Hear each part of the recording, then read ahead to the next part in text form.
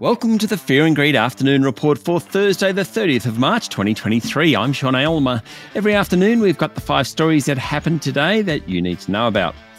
Story number 1, the S&P ASX 200 finished the day up 1% to close at 7,122 points. There were some pretty good performers among the large caps. Both BHP and National Australia Bank closed up around 2.4%. Transurban, Commonwealth Bank and Westpac were both 1.5% higher. The retailers were mixed. The energy stocks were flat and the insurers did pretty well.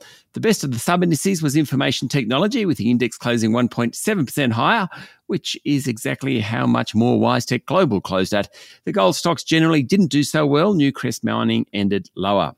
Story number 2, unions will push for a record 7% increase in award wages for 2.6 million workers, despite warnings that such an amount would trigger further inflation. The ACTU's submission to the annual wage review by the Fair Work Commission suggests the minimum hourly rate for lowest paid workers shifts from $21.38 to $22.88. The annual minimum wage would move to $45,337. The Peak Union goes further, arguing the 7% increase should apply to other workers on minimum award rates, ranging from $66,000 annually in hospitality to $200,000 for pilots. ACTU Secretary Sally McManus said inflation-linked wage rises were necessary for workers on the lowest wage and the millions more on higher award rates, as both had suffered the largest real wage cuts on record. Story number 3, Medibank shareholders have taken legal action against the private health insurer for not disclosing alleged cyber security deficiencies. The class action was filed in the Supreme Court of Victoria on behalf of shareholders.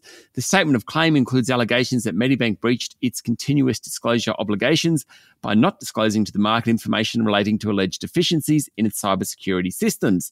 Medibank reported the massive data breach last October after Russian hackers stole the sensitive health records of almost 10 million Australians. The cyber criminals have since dumped all the customer information they stole from the health insurer on the dark web after Medibank refused to pay a ransom. Maurice Blackburn has already launched a compensation claim against the health insurer over the hack. Story number 4, Qantas, Airbus and the Queensland Government will contribute to a feasibility study to explore the creation of a $400 million ethanol-based sustainable aviation fuel factory in North Queensland.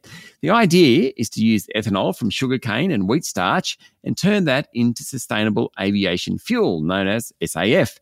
The 2 airline industry leaders have committed to invest as much as $300 million to accelerate the establishment of the SAF industry in Australia.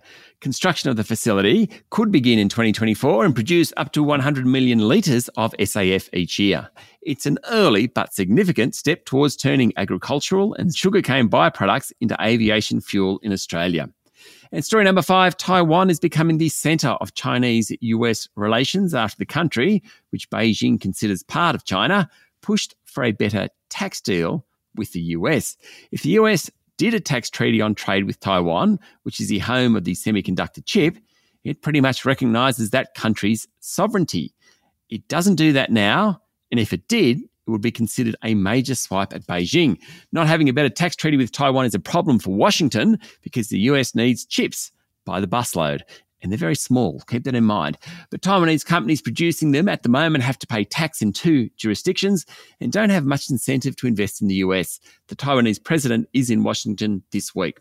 That's it for the afternoon report for Thursday, the 30th of March, 2023. Michael Thompson and I will be back tomorrow morning with the Friday edition of Fear and Greed. I'm Sean Aylmer. Enjoy your evening.